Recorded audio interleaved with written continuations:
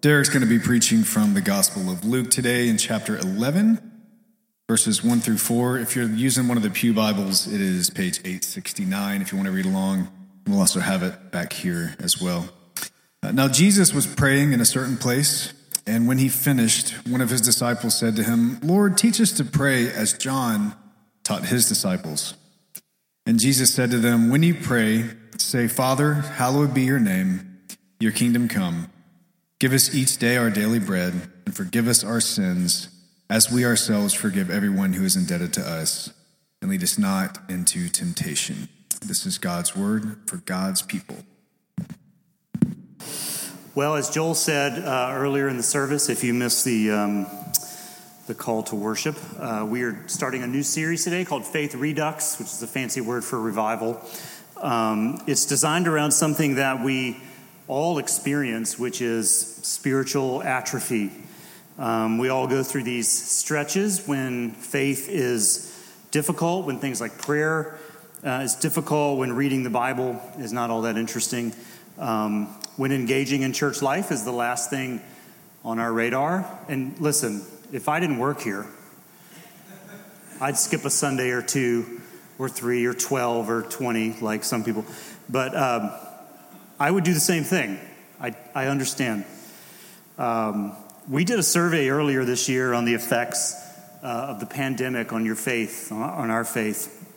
And it was very interesting to read through those surveys once they all came in and we closed down the link. But there were 42 different comments that were written in, and every single one of them had this tone of struggle, of uncertainty, of dislocation, and in some cases, anger. One simply said, "I feel very distant from God."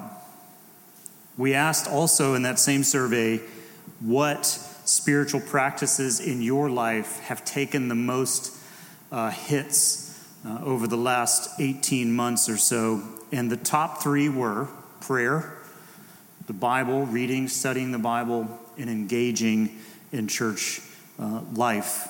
And I would say these 3 practices are ones that they have to go through these periodic revivals and restarts because they're not really that easy to do. They're simple on the surface, but they can be difficult. They require intention and presence. And worst of all in our lives, they require rhythm. And that is the thing that we're not really that great at. Keeping a certain rhythm of discipline and practice in our life can be a hard thing to do. And so this series is about restarts in those areas of our life. And we begin with this practice of prayer. And Joel just read a very short passage about Jesus praying. I've been teaching a class on the Old Testament before service, and my class asked me to clarify what genre this text is so that we know what we're reading. But this is a historical situation where Jesus is praying, and that was funny in my head. Okay. The point is, it's very important to know what kind of writing you're reading when you read the Bible, so you don't start a cult and end up at a Foo Fighters show with Westboro Baptist Church. So that's an organization that could use some help in genre. Okay, so the scene in our story today is strange. It's weird. Jesus is praying, and the disciples are watching him do that. Now, I don't like to be watched when I'm praying. If you go out to eat with me, this is not an unspiritual thing, but I often forget to pray before the meal in the restaurant.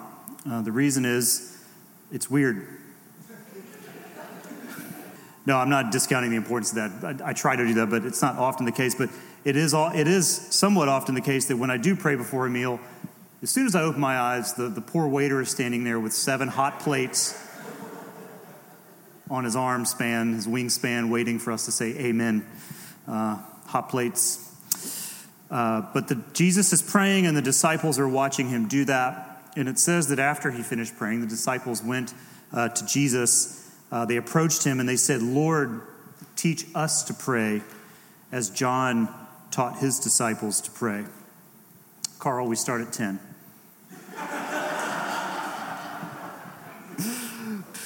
Lord, teach us to pray And this is a key line here, as John taught his disciples to pray. See, Jewish teachers would give their students, their disciples, certain prayers to pray. Or at the minimum, they would help them develop a prayer life by having them at least mimic them as their teacher. And John the Baptist had done this. He had given his students lessons in prayer, perhaps even certain prayers to pray. This was not uncommon at all. The prayer that you were taught to pray attached you to not just a way of thinking and a way of faith, but also to your teacher. A friend of mine and former rabbi, Derek Lehman, once said that the Lord's Prayer is the mark of Jesus on the lips of the disciples. That when we say the Lord's Prayer, we are saying the Jesus prayer. If you stand up in the restaurant today and just say the Lord's Prayer out loud on top of the table, people will hear that, but they will also know that that's the Christian prayer. That is the Jesus prayer. And they said to Jesus, Lord, teach us to do that. Teach us to pray. It tells me that prayer is a learned behavior. You would think that it would just be natural, but it's actually unnatural. For us to sit and to speak things to an unseen God is a strange venture. And so it is a behavior that we learn to do, and it is one that we must continue to do and be reinforced in that. Jesus concedes, and he gives them this prayer: Father, hallowed be your name, your kingdom come. Give us this day our daily bread, and forgive us our sins as we ourselves forgive everyone indebted to us, and do not bring us into temptation or into a time of trial. This is a version of the longer Lord's Prayer in the book of Matthew. There's two things in here that I want to briefly hit on, and I think it has to do with two ways or reasons that we pray. And the first reason that we pray is that we need a fix. We need something fixed in our lives, in the lives of those around us, or in our world. Certainly you have felt this way. You have said that needs repairing, that needs fixing, that needs solving. That's not right, that's wrong, that needs guidance, that needs help. And so sometimes prayer for us is just we need a fix. We want God to fix something about something in us or what's going wrong in our world or in the lives of others. And this way of prayer is basically request. We send our requests to God. When I was growing up, I listened to the radio. You guys know what that is. It's still out there. And the thing that you did was you could call in and do requests. They would say the request lines are open. And I would get on the phone and I would call 96 Rock, because I'm a local. And I would request songs. And you know what would happen? They would never get played. Never. It was like prayer. It was like, I'm just going to ask for this song and hopefully it'll get played. When I forget what channel it is, but this happened to my son, but I think it's The River. Again, you have to like research the radio. But you could call in on their app, or you could leave a voice message on their app, and they would play it in their like little reels in between songs or whatever. And we were in the car one day, and my son's voice comes through the radio.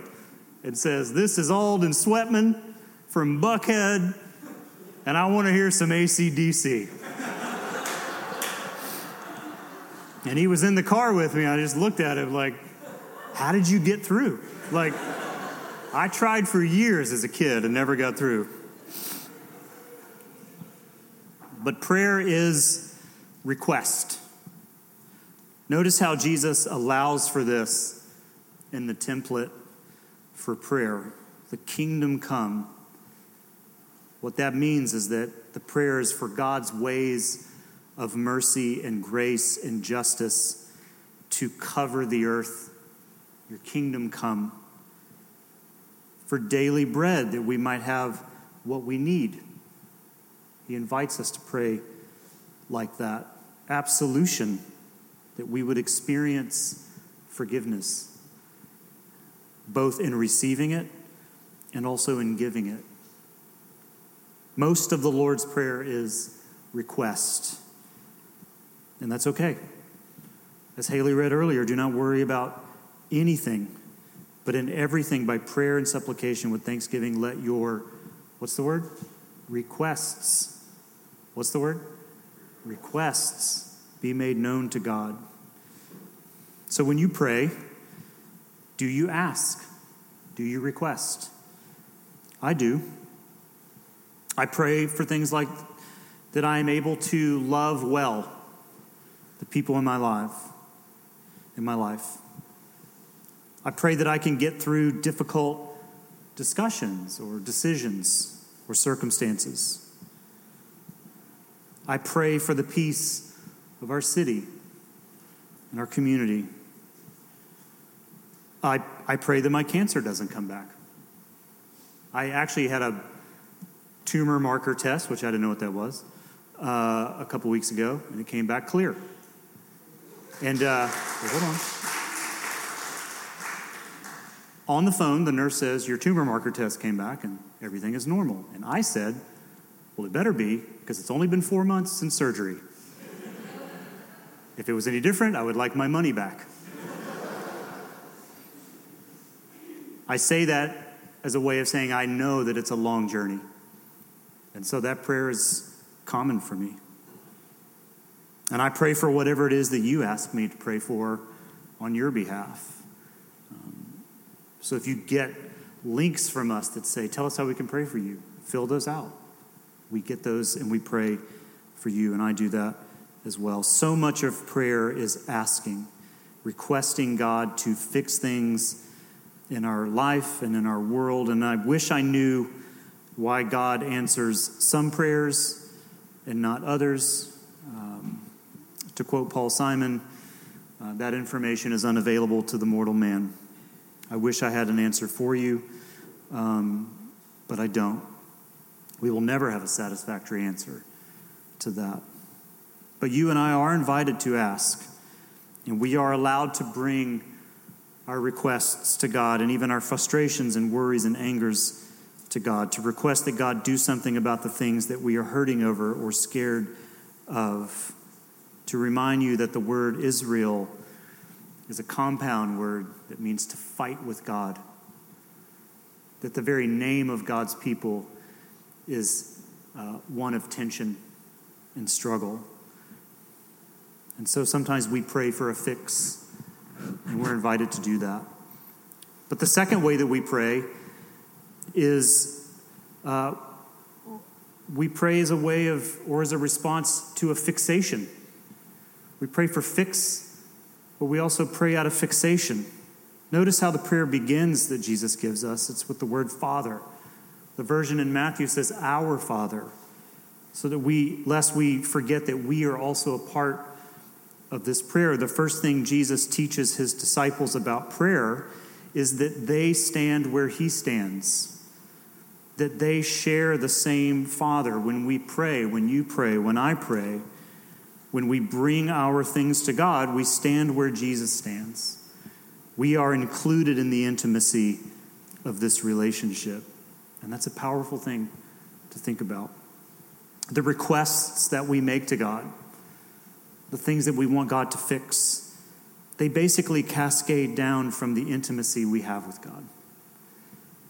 Our asks of God, they take their place in the shadow of this fixation that we have with the person of God and of God's grace and mercy over us. Prayer is a fix, but it is first a fixation. I think about that great song from Percy Sledge in 1966, When a Man Loves a Woman. Anybody? When a man loves a woman, can't keep his mind on nothing else, he'd trade the world for the good thing that he's found. Amen? Nobody? Okay. Bunch of stoics. It's a fixation. We understand fixation from our earthly loves and fascinations. That's why I love U2. The band, it's hard to tell if you're hearing a song about God or about a woman. Or perhaps it's both, like some of the love poetry that we see in the Bible. It brings us to both. It hits on a thing that we're all pretty natural at, and that's being fixated by a love and a passion for something or someone. And to be fixated on God is to be caught up in something, to be aware that we are in the presence of the ground of all of our being. To pray this way is to adore. It's adoration. That's all these songs are that we sing, by the way. They're just fixations. Nobody writes us. I mean, people do write songs to make money. I get it. But when we are singing these songs on Sundays, they are just expressions of a fixation with the presence of God. And here's why I bring this up. If I can stay fixated on God, meaning if I can use prayer to carve out even more space in my life for God's presence, then I put myself in this place where I might hear God's heart for me and for the world around me. And it's at that intersection, if I choose to do so, where I might hear God's prompting on my life to be His presence in the life of someone else in need. Sometimes God answers the prayer, no doubt. I have done this long enough and have seen things and have experienced things with prayer, either from other people or in my own life or as a church, that it's the only answer is that God said, okay, I'll play your song. But sometimes, and you must know this as the church, sometimes we are the answer to someone's prayer. Sometimes the answer to someone's prayer is the church and the people in their life who God is prompting to see the need that they might have. But I don't think you get there unless you can develop this fixation with God. If God is all about fixing, then we lose sight of who He is. We lose track of what His heart is like. And so we must get to this place where our fixation with God continues to grow and to develop. So let us be a people who pray. I want to ask that you join me in growing in our practice of prayer. As Joel pointed out in the call to worship, we've put together prayer journals for you to use over the next few weeks. Take those as you leave. We'll provide a digital copy in the newsletter along the way, but please join us in that. Restart that practice in your own life. Maybe you've spent the last 18 months quiet in your prayer life. Restart that discipline, that practice. Let us become a people shaped by our time with God. That's a very difficult thing to do, but it does happen. And may we learn the ways of Jesus through our fixation on Him, that we would continue to read His teachings and stories and listen to His word and allow that to shape us, that we may learn His ways. And may you be blessed by the words that you say and hear when you speak to God.